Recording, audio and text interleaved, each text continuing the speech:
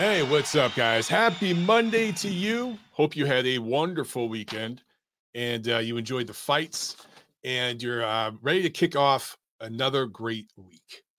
Welcome to the Neutral Corner Boxing Podcast. I am your host, Michael Montero. This is episode 361 of TNC. As always, before I get started, guys, let me remind you to smash that like button. Make sure you subscribe. Make sure you give me likes, ratings, reviews, all that good stuff, and pay the fee. It is non-monetary. All I do is ask that you spread the word about the show. Just post it on your social. Send the link to one of your peoples. It could be a family member, a friend, a coworker, whatever. Just spread the word about the show to at least one person. Do that every week. That is all I ask from you guys. So, all right. I had one of those nights last night where my daughter was up a lot and I didn't sleep much. So my energy might be low today. I apologize ahead of time if that is the case. I will try to keep the energy peppy, but I don't know, guys. I'm definitely feeling tired right now, but we shall plow through. So we have much to discuss. Let's jump right into, I talked a little bit about this last week. I'm going to hit on it again a little bit here. I want to give you guys some additional perspective. And of course, we're going to be talking more about it in the coming months, into next year, probably. And that is, you guys have seen more and more talk of Showtime bowing out of boxing. So a couple things here. There are some people that are almost seemingly celebrating that fact, and I don't particularly think that's a good thing. But I think what I'm seeing more of is people feeling vindicated for throwing out warnings and saying, "Hey, this thing can't keep running the way it's running. There's something wrong here. Something stinks. It's not going to work. Something needs to be ironed out, fixed." And those people were attacked. So I'll talk about that in just a minute because they feel vindicated now. And I'm one of those people. But it has nothing to do with Showtime being out of boxing. That has more to do with the people running Showtime boxing. But anyway, I just wanted to give you guys, especially you younger guys, a little perspective here. But I think if you're 40 and over, you're going to feel what I'm saying here. Let me age myself. I'm 44 years old. That means I was a child of the 80s, a teenager of the 90s, a young adult of the 2000s. Okay, so I want you guys to put those time frames in your mind here as it relates to being a boxing fan in America. So obviously, when you're a kid, you're not paying for cable. You know, you're not paying the bills. Your parents are. In the case of my dad, he would steal cable. I think I've told that story before, where there was like a green box in our neighborhood that kind of controlled the cable for the whole neighborhood. And my dad knew how to rig it. He knew how to like pop it open and rig it and turn cable on for everyone. And he would do that. But then sometimes he'd see the cable man driving down the street and say, "Oh shit." He'd run back there and pop it up and turn everything off, wait for the cable man to leave, and then he would turn it back on. So as a kid, even though we were broke and my family didn't have a lot of money, I still saw fights on HBO. I saw Mike Tyson fights on HBO as a kid. I was very, very lucky in that regard. But anyway, it's more so when I became a young adult. Okay, so I was in the Marine Corps like in the late 90s, early 2000s is when I'm like, early 20s. And I'm living on my own for the first time, have an apartment, just a young, broke 20-something-year-old trying to make it in the world, right? In that time, we're talking early 2000s, okay? They started doing the bundle thing, right? For cable. And you could get, your basic cable package plus HBO was a few dollars more, plus Showtime was a few dollars more. But there'd always be some kind of deal. And sometimes because I was a veteran, I get a deal because of that, my veteran status and stuff. But I'm telling you guys, I don't remember the exact price, but I swear back then you could get basic cable plus HBO and Showtime for like $60. I swear it was like $60 or something. And, when you're that age and you don't have a lot of money, you have to be choosy about where you spend your money, right? As a young boxing fan, I wanted my boxing. And so it was worth it for me to maybe forego a couple of dinners, seriously, so that I could have my boxing. And maybe that meant I had to eat ramen noodles for dinner or a can of tuna, which I did plenty of times, so I could have my boxing. I know that sounds crazy, but that's how crazed of a boxing fan I was. And I felt like I was getting value for my money. And you guys, again, you younger guys, you have to remember, this is before there was Twitter and Instagram and smartphones and all this kind of stuff. This is before the internet existed, but nowhere near where it is right now, where things were shared on social media and stuff, right? To some of you older guys will remember this. Do you remember going in the back of fight magazines? And there would be like sections back there. It would be like collectibles. People would be selling gloves, cards, like signed cards and stuff. But there'd also be DVDs of fights. Do you guys remember that? You younger guys won't even know about this. But you guys, I'm telling you, if you're 40 and over, some of you guys even 30 and over will remember this, where you'd go in the back of these magazines and there would be DVDs of fights.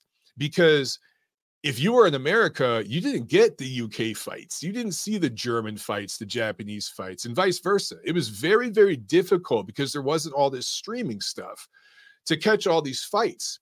And so you would have to order DVDs from dudes. There were guys out there that would like download these fights or film them. And then, and I don't know how legal any of this shit was. Okay.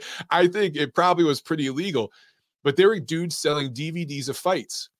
And again, I'm a crazed boxing fan. I remember there was a dude who had all of Lennox Lewis's fights from his first pro fight all the way up until that point, which I think it included his last fight with Vitali. And he had all of them. Okay. And I hadn't seen most of Lennox Lewis's fights because when he was a prospect fighting, he fought, different parts of the world, but he was mostly over in the UK. We didn't get to see a lot of that shit over here. So I ordered a DVD and I got to see all of Lennox's fights. Again, this is before YouTube, guys. You couldn't just, let me find this shit on YouTube. Boop, boop, boop. No, you couldn't do that. So I ordered DVDs. I ordered, one guy had all the Klitschko brother fights. I ordered that. And literally, again, you younger guys are thinking, you just Venmo this dude and he'll send me the DVD. No, you had to write a check. You had to actually physically, I don't know if you young guys know how to do that still. Write out a check or a money order and send it to the UK or send it to Germany. Wait a week or two later for them to get it, cash it, and then send the DVD. So it was this process, right? So anyway, as a young guy that loved boxing and was willing to do all that, I'm buying the magazines, I'm buying DVDs of fights, I just anywhere I can find fights, I want them. And the internet boxing media was just starting to come into its own at that time. I think maxboxing.com was just kind of starting to blow up. And that's where, at the time, Steve Kim and Doug Fisher worked. And they were really starting to come into their own and just kind of starting to get onto the beat and pushing the boxing internet media, which at that time was seen as a joke by all the promoters. Those guys, if you were a Max boxing writer and you got credentialed to a fight, you were sitting way up in the bleachers. They wanted the newspaper guys down by the ring, right? Now, 99% of the guys sitting ringside covering fights are writing for a website, right? The times have changed. A lot of ringside credentials now are for just YouTubers. There's guys who don't even write for a site, but they have a podcast or something. So anyway, I want to give you guys this whole layout, just to paint a picture for you of what it was like being, again, a young guy, young 20s, not making a lot of money, just finding his way in the world, but love boxing. I knew. Now, were there fights on ESPN? Yes. You got your ESPN fights. And then at different times growing up as a kid, you had fights on like USA and, different networks. But the two biggest shows in town was HBO and Showtime. And as a fan, you knew that that's where the best fights were going to be. It was the best fighters in the world, right? Were on those two networks. So it was worth it for me to spend the money to get those networks. And I felt like I was getting my money's worth because also at that time, those networks had great shows. It was before all the politics had kind of taken over at the networks, and they were trying to push certain social agendas and stuff. And they were just trying to entertain and put on really good shows. And shows like, obviously, The Sopranos, Oz, over on Showtime. Or no, Oz was HBO. Shows like that were really, truly groundbreaking at that time, you know? So you were getting all that. And then the sports programming, non-boxing, like they had Real Sports. That actually used to be a good show. Now it's unwatchable, completely unwatchable. Inside the NFL used to be an awesome show. I never missed it. Now it's completely unwatchable. But like, I honestly felt I was getting my money's worth. And I felt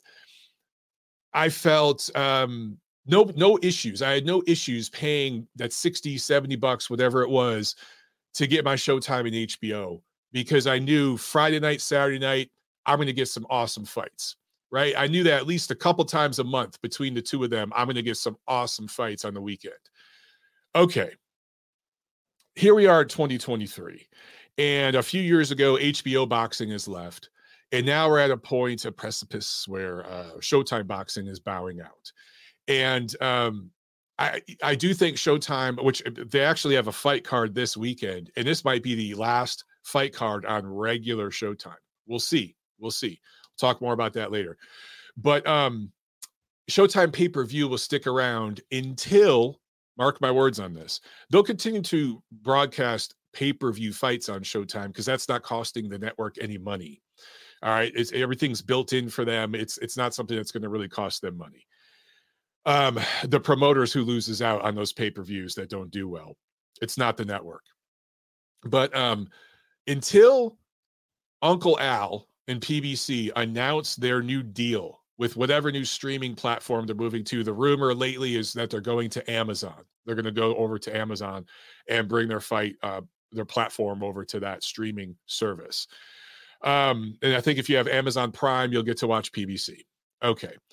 That's the rumor. Nothing's been announced. But as soon as that deal is announced and it begins, then Showtime will be all the way out. But until then, when things are that's why they're keeping the waters murky and you're not seeing any reports. You know, all the guys at boxing scene, like Jake Donovan's, they know exactly what's going to happen. They know exactly what's going to happen because they're in with that crowd, right? They're being told not to say a damn thing. So where they're at right now is they're going to pull back when the deal is announced next year, perhaps next year at some point, maybe late this year, early next year. Then Showtime will 100% bow out of boxing in terms of those pay-per-view cards. But until then, there's going to be a little dabbling here or there, okay? But it's on the way out. So is that something that I'm happy about? Is it something that I'm excited about? Of course not. But it's also something that I'm not really sad about because I accepted years ago that Showtime was done. And before HBO bowed out, you could see the writing on the wall that they were done. HBO's decision, I think, had less to do with money and more to do with just where the network people wanted to take HBO. Showtime, it's a little bit of both. It's actually a little bit of both because of the parent company and some of the financial issues and stuff like that. So it is a little bit of both with Showtime. It is about money, but it's also where people want to take that network. Anyway, again, I wanted to paint the picture of when I was young and got Showtime and stuff. And I'd have friends come, and HBO, and I'd have friends come over. My brother would come over pretty much every Saturday night. We'd be hanging out and stuff. When we had girlfriends, we'd be double dating with girlfriends. When we were single, we'd be going to the bar looking for girlfriends, right? But when fights were on, man, we were home watching fights. We had the boys over. It was just a great time. It was so much fun. And I always felt like I was getting my money's worth at that time, in that era. Always did. Now, I was a young, ignorant fan in some ways because I didn't have that historical perspective, but I'd watched boxing when I was a kid. I knew what was a quality fight and what was a shit show. There were pay-per-views back then, and there were shitty pay-per-views back then. I didn't buy the shitty pay-per-views. I bought the good ones. I could distinguish, where my money was best spent, okay? But those were wonderful memories. But if we're being honest, HBO boxing in its last few years and Showtime boxing, especially in its last few years, have just not been worth the price, the subscription price. They haven't been worth it. And, I keep saying Showtime's limping out. They're on their way out. They'll probably be fully out by next year. But they've been out. If we're being honest, I'm talking non-pay-per-view, guys. I'm talking regular Showtime. Showtime boxing has been done for a couple years now. It really has. Name me the last really good fight card you saw on Showtime, not pay-per-view, Showtime. Name me the last consistent 2 or 3 good cards in a row on Showtime. You're gonna have to go way back for that. 20 years ago, you would get that. You get 2, 3, 4, 5 shows in a row that were great. You really would. Same thing on HBO. And at one point, I thought Showtime was doing a better job in that era of showcasing the little guys and putting out what I call like the diehard fight fan type of matchups, not just the casual fan type of matchups. HBO got more into that, particularly when Heyman was over at HBO. A lot of you guys don't know, Heyman had a long run on HBO. We refer to that as the Andre Berto years. All right. I'm not even going to go into all that crap, but those of you who remember, you know what I'm talking about.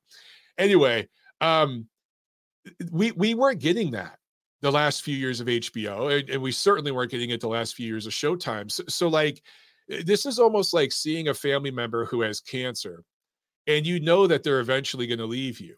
And it might be 6 months, it might be 6 years, but you see the writing on the wall. That's kind of what this was.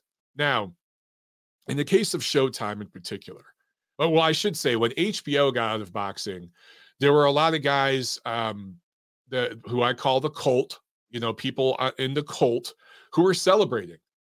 One of you guys tweeted it. I'm sorry, I forgot your name. I wanted to give you credit for this, but there was a great tweet this weekend that had just a screenshot of like 10 of these videos on YouTube from the cult when HBO got out, basically celebrating, saying Al Heyman, again, this is them talking, okay? I'm not saying I disagree or agree with any of this crap. I'm just saying these guys are nuts.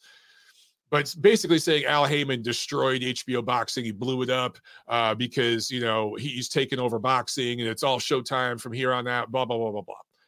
Well, now the opposite, now Showtime is blowing up and is bowing out. And boxing will no longer be on premium cable in America, which I would say in a way is a good thing, right?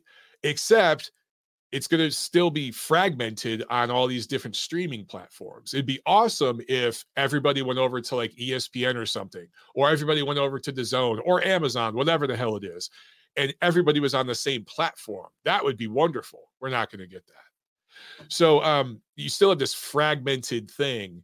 But boxing is now going to be the only American television network, cable, non-cable, whatever, that's going to be showcasing HBO in a little while is going to be ESPN. That's it. It's the only one. And increasingly, more and more of their content is over on the Plus. The thing with ESPN is they're bleeding money and they're desperate for content. So boxing is going to stay around. And Top Rank actually has a very good, smart, sustainable deal with Disney and ESPN. Their deal, their contract, and the way it works is sustainable in this market, and it will be around for years to come if they want to stay over there. Okay. But the other platforms right now, just not a sustainable thing. DAZN is having an atrocious year here in the United States. I know you guys overseas are pretty happy with the product because it's so cheap, but here in the United States, it's over $200 a year, and they're serving up stir-fried dog shit. So, and then Showtime has been awful this year, just absolutely abysmal. Fox bowed out a while ago, right? So that's where we are. Like, I'm not going to celebrate that, but I will say, and this is what I wanted to get into a little bit, and then we'll move on.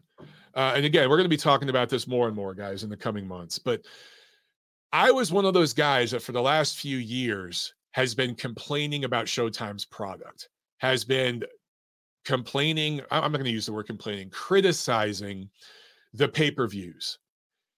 Premier Boxing Champions has had literally dozens, I'm saying this plurally with an S, dozens of pay-per-views since the COVID outbreak in 2020, early 2020, all right?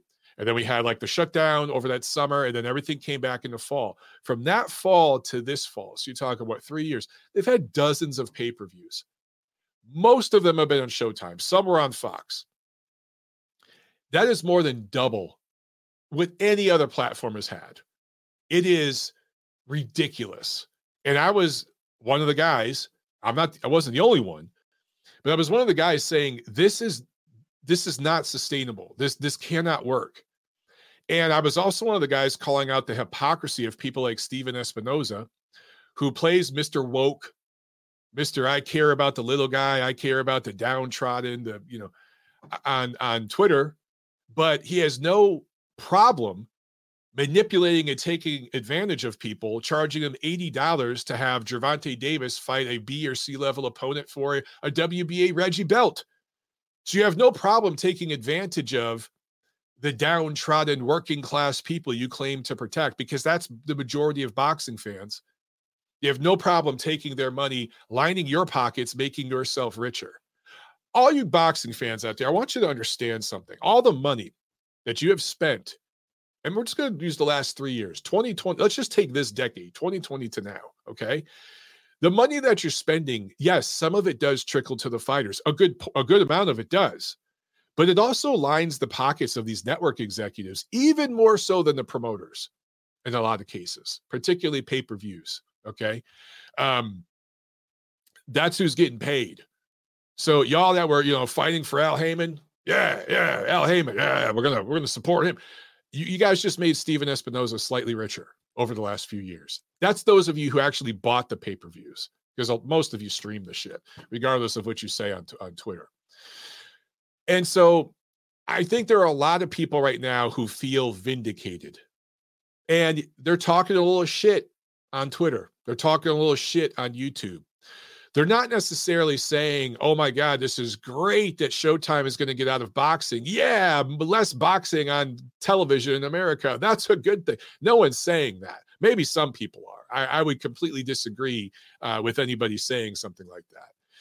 But I do think some people are feeling vindicated, because they've been saying, dude, you can't keep doing this. You can't keep putting on pay-per-view and 150,000 people are buying this shit. The network isn't going to keep, the money will run out. It's like you had the Waddell and Reed thing. You guys had $500 million and you spent it all within 2 or 3 years and had nothing to show for it. You had not one bankable superstar in that entire platform. You had $500 million to work with. And you blew it all. You spent every dime of that money and had nothing to show for it. Gervonta Davis wasn't around in that era, okay? But guys like Deontay Wilder, Errol Spence, we were told that they're these massive superstars. They walk down the street and get mobbed. If these guys don't have a dance partner like Tyson Fury, Terrence Crawford, nobody buys their pay-per-views. At most, 300,000. They're not crossover superstars. They're not. So you spent $500 million and you don't have one superstar? You spent $500 million and your two best products, when they crossed the street and fought somebody from outside the platform, they got their asses tapped. It's just, in terms of making money, it's one of the best success stories ever, what we've seen on Showtime over the last 5, 6, 7 years. In terms of building a sustainable business and brand and building superstar fighters and developing elite level, Hall of Fame level talent, it's one of the grossest failures we've seen in boxing in the modern era. By the way, DAZN has completely collapsed, and you guys who listen to the show, you've heard me go in on them. That story's still unraveling and being told. But that's one of the greatest collapses we've seen in boxing too. But I'm specifically talking about on network television. This is premium cable, but still like net TV in America. I'm just trying to think of just a collapse of a product in such rapid time with nothing to show for it, except, and that's why you hear guys like Espinoza talking about gate revenues. He's a network guy. He doesn't get a dime of the gate revenue. But when they were promoting Canelo Charlo during Fight Week, he was talking about, they've got 3 $20 million gate revenues this year. Well, yeah, but those weren't all in-house promotions. They were crossing the street type of promotions. And the network doesn't get any of that gate revenue. That's ticket sales. Why don't you talk about the buy rates and the viewership rates for all your cards this year. So anyway, yes, I think some people are seeing Espinoza and his ilk kind of get their comeuppance right now, and they feel vindicated. All right. And for those people, like, I would say, go ahead and talk your shit. Go ahead and talk your shit, because I know you were attacked. I know I was attacked. We've all seen Espinoza over the last few years getting in Twitter spats with members of the media and with fans, people who literally pay for Showtime Boxing, his consumers, the guys lining his pockets, getting in Twitter spats with them, calling them awful names, then hanging out in Twitter hangouts, message board groups or whatever, where they're saying all kinds of vile, racist, anti-Semitic stuff, and he's hanging out with these people. Okay, that just shows you why, partially why, that platform is no longer going to be working with Showtime. All right, so let's move on from that. We'll be talking more and more about it. Let's talk about some actual fights. I gotta read a comment from Gail here. Gail says, I prefer my dog shit baked. I love you, Gail. Papa Chubby says, the zone is not consistent year round. Yeah, and look, none of them are. Okay, if we're going to be fair, none of them. They have highs and lows, peaks and valleys. But this year, in terms of streaming, the platform that's brought you the most bang for your buck here in the United States, it's ESPN Plus. It's not even close. Yeah, Tim says, Tim Sheehy says, I've had Espinoza pop up in my replies. Dude's a troll. Yeah, man. He has spent the last few years just beating people up on Twitter and going after and trying to silence people. And they have lackeys that will go after media people. And Espinoza won't say some of the nasty shit those people say, but he'll retweet it, right? And Espinoza actually talks shit about my fight. Because it was actually a fight that ended up being canceled because there was an ad that the promoter put out that had my picture on it. And they did this with every single fighter. I was not the headliner by any means. I was an undercard fighter. But there was a thing in there that said like VIP tables. I think their VIP tables were like $500. But that was number one. That was for like, I can't remember how many people. It's not like it was for two people. It was for a group of people. But the proceeds from that were going to help veterans. Anyway, Espinoza retweets that picture because some asshole troll put it out there making fun of it. And he retweets it. It goes on a rant about, oh, Montero, you're always dissing the pay-per-views and all this. And here you are charging $500 to people as if I'm the promoter, as if I'm the headliner of the show, with no context. That is how dedicated that guy was to going after anybody who criticized him in his platform. He literally would retweet stuff like that and not even do 3 seconds of research and just go on a diatribe about something that was completely false. It was based on a false notion and make himself look like a fucking idiot. And he did this over and over and over again for years. And now he is where he is. Okay. Let's talk about last Saturday, shall we? Let's start over in Sheffield, England. It was October 7th. In the main event, Lee Wood comes from behind, scores a knockout of the year contender. Maybe Zhang's got a better knockout over Joyce, but maybe this is round of the year contender because of the back and forth. But TKO 7 win over Josh Warrington. This was the first defense of Wood's WBA featherweight belt.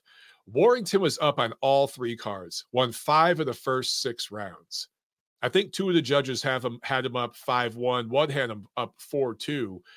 But he was up. I thought he won 5 of the first 6 rounds, and he was on his way to winning the 7th round when he got caught with a beautiful, short little hook from Wood that caught Warrington just on the tip of the chin.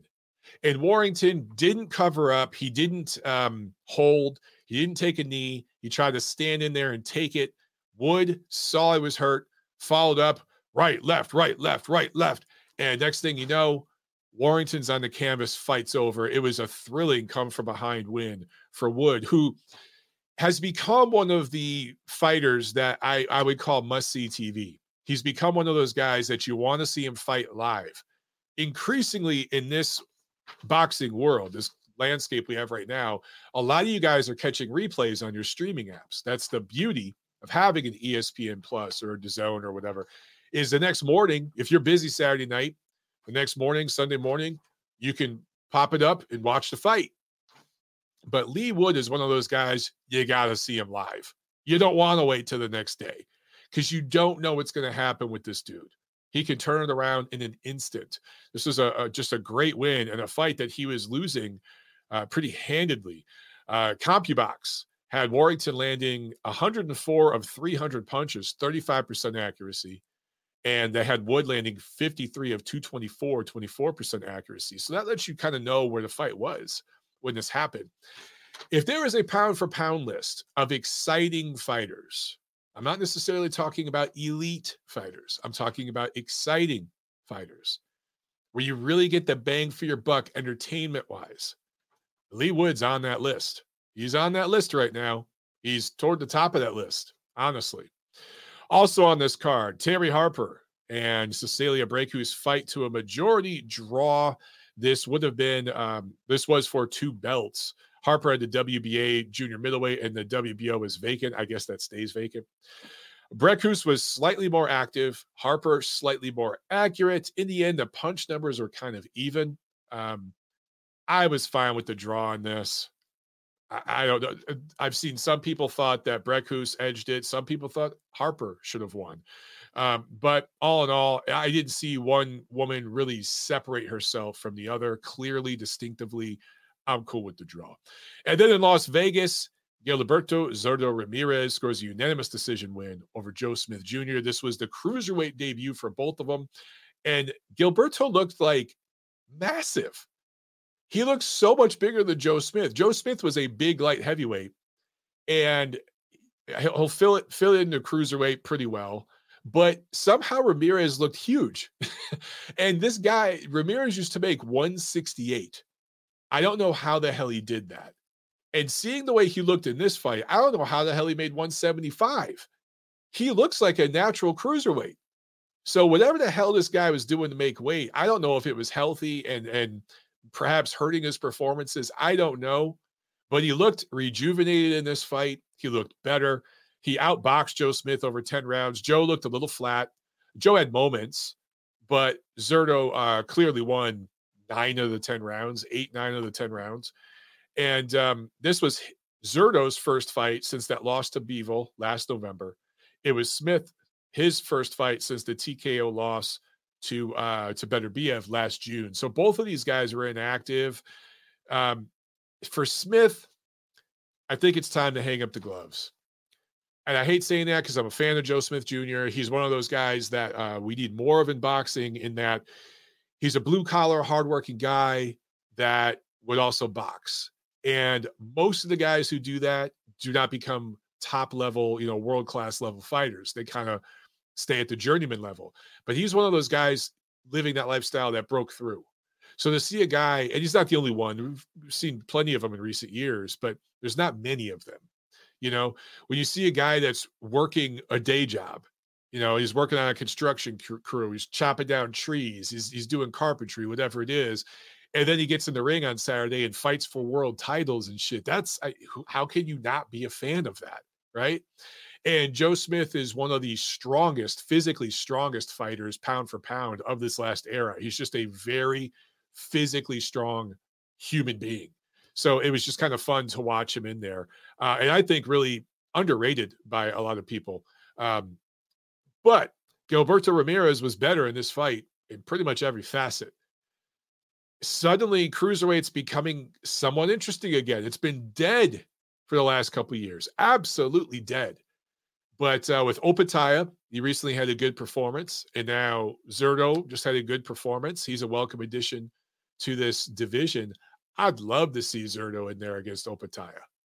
Why wait? Do it! I know they're not going to jump right to that, but I'd be really excited to see the two of them fight. I would be really, really interested in that. And Zurdo, has there been a Mexican cruiserweight champion? Has there? I want to say there has been one, but maybe not. Correct me if I'm wrong, guys. but he'd have a real chance at winning a belt because the division's completely blown up right now. I think he really has a chance, man. But that was a lot of fun. That was a lot of fun. Just seeing two guys that I'm a fan of. I mean, particularly Joe Smith fight at cruiserweight, and I thought maybe this fight would get perhaps sloppy, ugly. But Zurdo looked really good. Now, I will say this: people are saying, "Oh my God, does this mean he could beat Bivol in a rematch? Because he looked so good. He looked rejuvenated. Man, if he fights like this against Bivol, guys, he can't." Dimitri Bivol and Joe Smith Jr. are two different guys that fight very, very different styles. Smith's style is perfect for Zurdo. Bivol's, not so much. If they fought again, Bivol would beat the brakes off of Zurdo again. They don't need to entertain that. Zurdo looked like a fantastic technical boxer in this fight against a faded, half-retired, one foot out the door Joe Smith. Bloated. Smith doesn't need to be fighting at cruiserweight. Okay, so everyone slow down. All that being said, what do I always say? Pump the brakes. But all that being said, I do want to see Zurdo fight at cruiserweight again. That was a fun addition to that division, which really, really needs life. Okay, let's do the preview real quick. Midwest Boxing says, Mike, you looked in better shape than Zurdo. Hey, man, he just moved up 25 pounds. All I'm saying is he's a welcome addition to that division because that division has been absolutely dead. Now, I'm not saying he's going to go in there and beat Opataya. I'm not saying that. All I'm saying is, hey, it's breathing some life in a dead division. I want to see him fight again. I want to see what he can do. Okay. This Saturday, October 14th, let's start over in Australia. Queensland, Australia on Showtime here in the United States. Tim Tszyu defending his WBO junior middleweight title. I guess we got to call it the email title because he won it. He won it through email, but I can't compare this situation to the Devin Haney thing because that was the WBC franchise. This was the WBO doing the right thing. Okay. Tszyu had won an interim belt last March, and I got to give the WBO credit here. They're one of the only sanctioning organizations seemingly that still sticks to the rules sometimes. Jermell Charlo, the former undisputed junior middleweight champion, has not defended that crown in over a year. It just had a fight at super middleweight, which he was completely shut out, 12-0 in. So I think the WBO is right in stripping him. All those groups should have stripped him. There have been fighters who have been stripped for much, much less. But they're all in business with that platform, whatever. Okay. So Tszyu got elevated from interim champ to full champion. That is why this is the first defense of his full championship against American Brian Mendoza. Mendoza coming off upset win, his KO7 upset win over Sebastian Fundora in April. So this will be very interesting to see if he can carry that momentum into this fight with Tszyu. I will say this about Mendoza, just levels. He was completely, thoroughly outboxed by Jesus Ramos a couple years back. So that lets you know his level as a boxer. But he does have some crack to him. He can punch. I do think Tszyu is a lot more technically sound and defensively sound than Fundora. Doesn't stand as straight up. Isn't there to be hit the same way. So I like Tszyu big in this fight. I think he's going to stop Mendoza and entertain the crowd there in Queensland and get people talking even more about him becoming potentially the best junior middleweight in the world. It remains to be seen what Charlo is going to do. But as far as I understand it, I want to say Tszyu, well, I guess he was his WBO mandatory. So now I don't know what's going to happen with that whole thing. All right, coming over here to America in Rosenberg, Texas, which where is Rosenberg, Texas? You guys are going to have to, one of you Texas guys in the chat, let us know. I've never heard of Rosenberg, Texas. It's got to be a suburb of one of the towns there, right? Top Rank is a show that's going to be on ESPN+. Janibek Alamkanala, 14-0, going up against Vincenzo Gualtieri, 21-0-1 out of Germany. Yes, Vincenzo Gualtieri out of Germany. You heard that correctly. He's not German, but he is German, right? This is for Alamkanala's WBO middleweight belt and Gualtieri's IBF middleweight belt. Alam Kanala won the interim belt last May, was bumped up to full champ late last year, and this will be the second defense of his full title. Gualtieri won his vacant belt last July. This will be his first defense. This will be his first fight outside of Germany. This will be his first fight against a high-level, elite-level opponent. He has a very domestic-level, German domestic-level resume, and he has very little punching power. So this should be one-way traffic from Alam Kanala, who I like to win this fight by stoppage and to unify two of the middleweight belts. This is great management by Top Rank. They're not doing a great job necessarily promoting Janibek Alam Kanala, but they're getting him unified belts. He's going to be a unified belt holder this weekend. And for a guy that's being absolutely ducked by everyone in that division, you want to talk about a dead division. Middleweight is completely shot to shit. It's dead.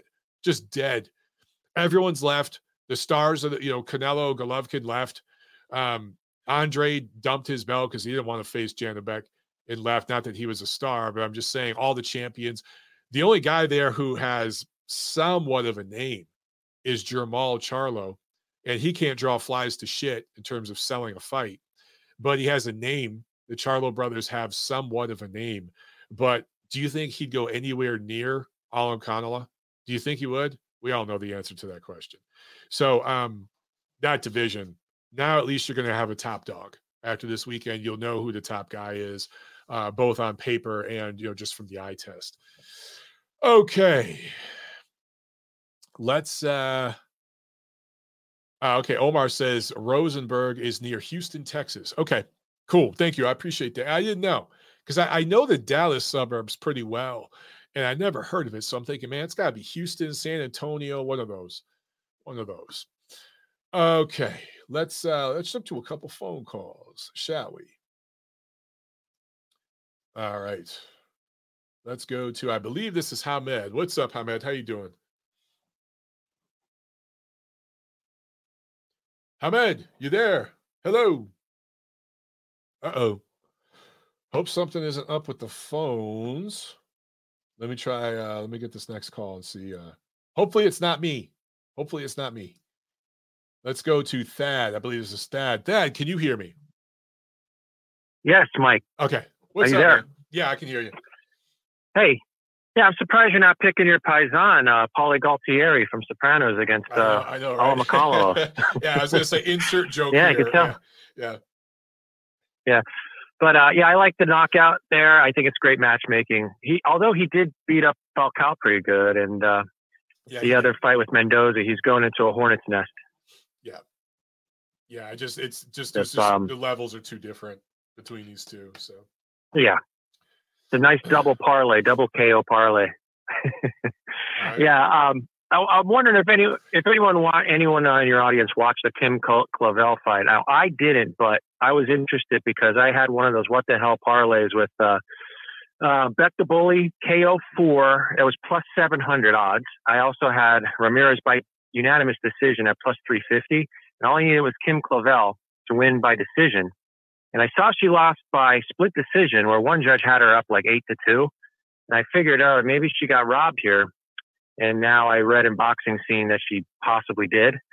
So if that's the case, I put a $50 bet to win $6,000 and lost on a unanimous decision that might have been a robbery. So I'm having a hard time swallowing that one. I feel like there's been a few of those lately for you. It sucks. Oh, God. It's unbelievable. Yeah, I've been on the wrong end. Normally I'm on the right end where I'm like, all right, well, we're fighting Canada. Clavel's Canadian. This is her territory. Figure she gets a decision. But wow, it's been opposite. The same thing with Sandy Ryan. You figure she would have got the decision too. Women's boxing, man, it's not an easy fight. Not an easy sport to judge because there's not a lot of power involved. And you're basically, it's a crapshoot on what you're looking for. The judges are all over the place in a lot of those female fights. All over the place. A lot. And then again, in the Joe Smith fight now, I was betting against Joe and I know he's coming off. I got to say, I tip my hat to Joe Smith because, his brother passed away under very bad circumstances this year. And to come out of retirement, basically, in a fight the way he fought, I had him winning 4 rounds. I was nervous at the end because I had a lot on Ramirez, and I thought Joe at least won 4 rounds.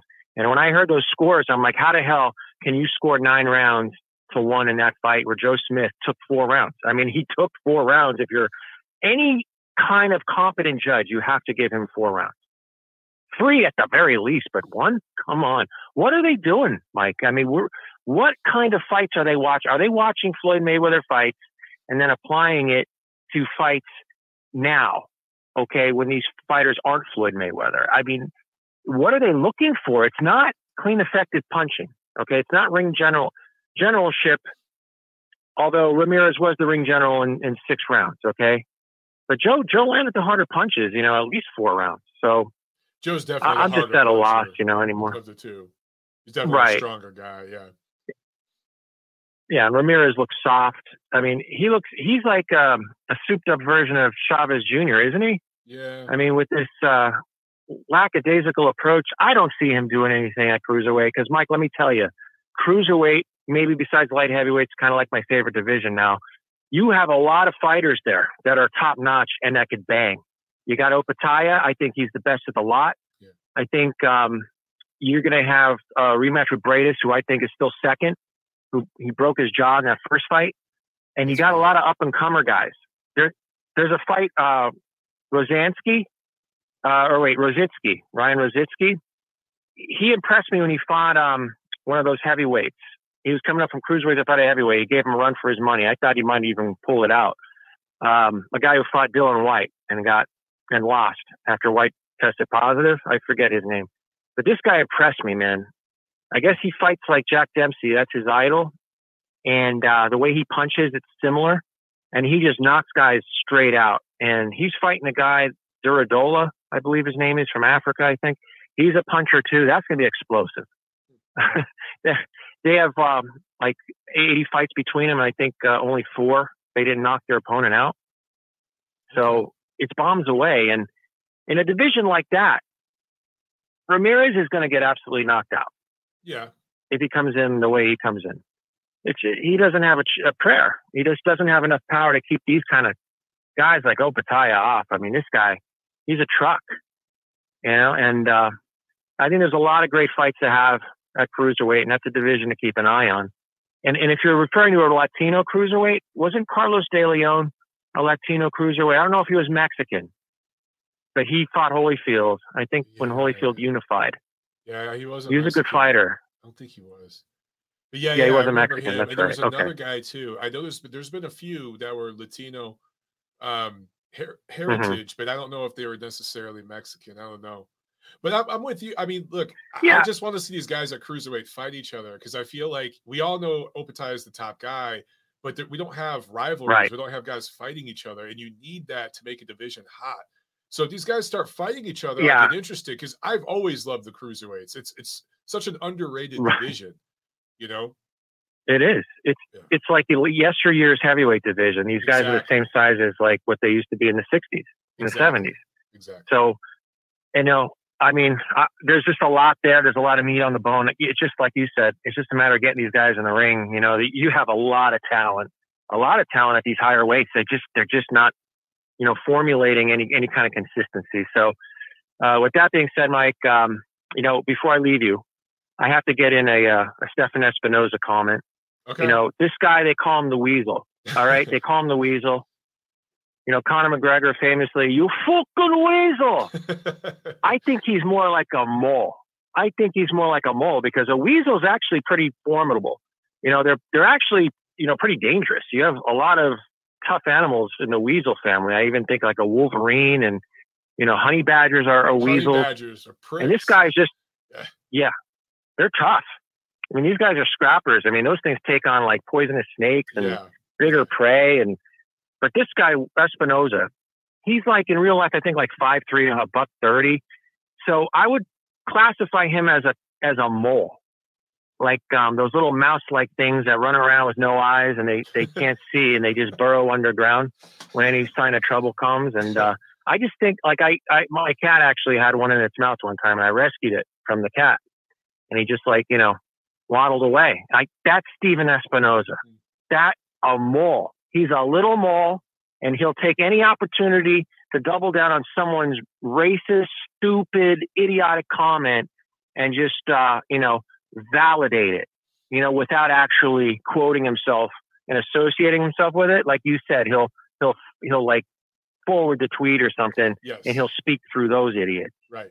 So he has lackeys do the dirty work for him. It's one of the you should invite him over there. You should invite him on your show. Make a formal invitation. Say, hey, why don't you come on my show? Let's have a little debate. Instead of being a little mole.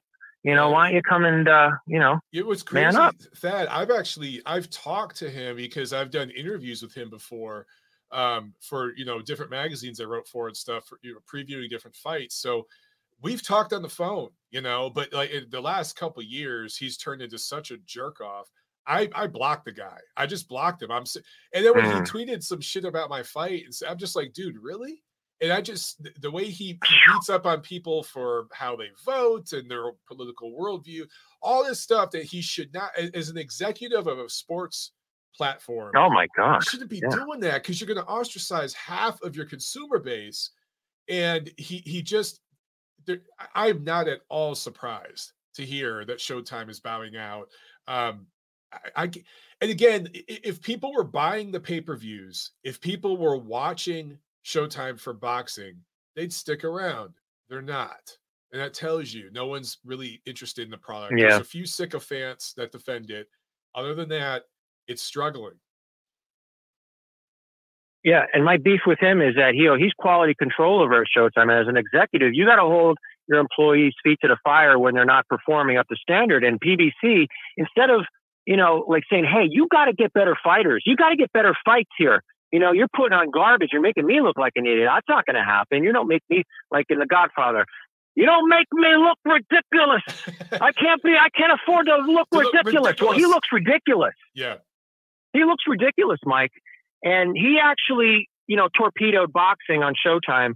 His quality control. That's another network gone because of Al Heyman and PBC. And this guy is just lackluster effort. He wanted to be a cheerleader, instead of an authority figure. It's like a father who's like, trying to be their son's friend instead of being a dad.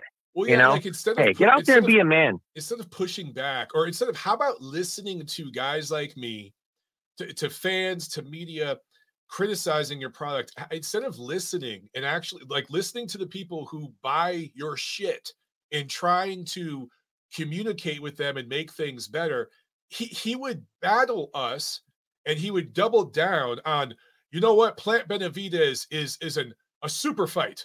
No, it's not. Now, there are a few 21-year-olds who believe that because they don't know what they're watching. Yeah. But anybody that's watched boxing for more than the last 5 years or so knows that's not a super fight. And so he was trying to be like this. He was shucking and jiving and trying to fool people and trick people into paying. They thought they were buying a Corvette when they're buying a fucking Chevette. That's the truth. And the jig is up. The jig is up. Yeah, both Chevys, by the way. The Chevette and the Corvette. There you go, right? Yeah. I got a vet. I show up, I'm going to pick up my date. Yeah, I have a vet. Yeah, Chevette, but oh well. Not the right vet. Yeah. All right, Mike. We'll enjoy the show.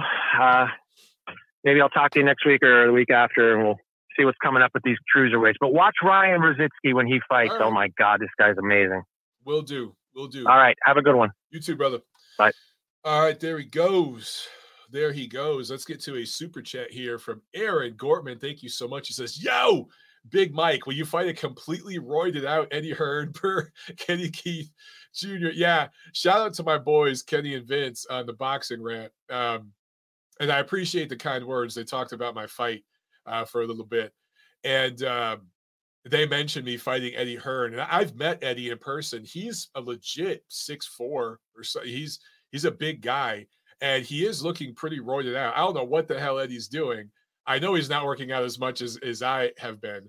But whatever he's doing, it's working, because I don't know if he could pass a VADA test. There's a lot of guys fighting for him that are not passing VADA tests. But, look, man, Eddie would be one of those guys that there has been talk in the past of like media members and non-fighters in the boxing world fighting each other and who should fight who. And I would say, you know, just in terms of size, Chris Mannix is another guy that is my height. He's like 6'4". I've seen Chris in person. I met him. And I'd fight him. I'd fight Eddie Hearn. If I'm fighting Eddie Hearn, I expect to get paid handsomely. I expect to be on DAZN, Matchroom, and get paid handsomely. But dude, that would be fun. And yeah, I'd do it in a heartbeat. That'd be awesome. Aaron adds, he says, I'm like 6'4" and he's bigger than me. Yeah, Eddie might be 6'5". He might be 6'5". I don't know. But I've met him and he's definitely, you know, because a lot of guys would be like, I'm 6'4", and you find out, you know, they're really 6'2". But a lot of dudes lie about that kind of stuff, but he doesn't. All right, guys. Hamed, I saw that your call keeps dropping. So I don't know what's up with your phone, man. But let's see. Sal says, I would pay double pay-per-view to see you beat up Ellie Sackback. You know, I've met Ellie too. He's a very tiny, tiny little man. And I would just feel bad about that. I couldn't fight him. And he's kind of got, no disrespect, or he's kind of got like beta energy. I don't know if he's ever been in a fight in his life. I wouldn't want to do that. He's a tiny little man. Ace says, does the PBC mismatches in so-called pay-per-view fights continue on other networks, or does the new network get smart enough to demand real 50-50 fights? Fantastic question, Ace.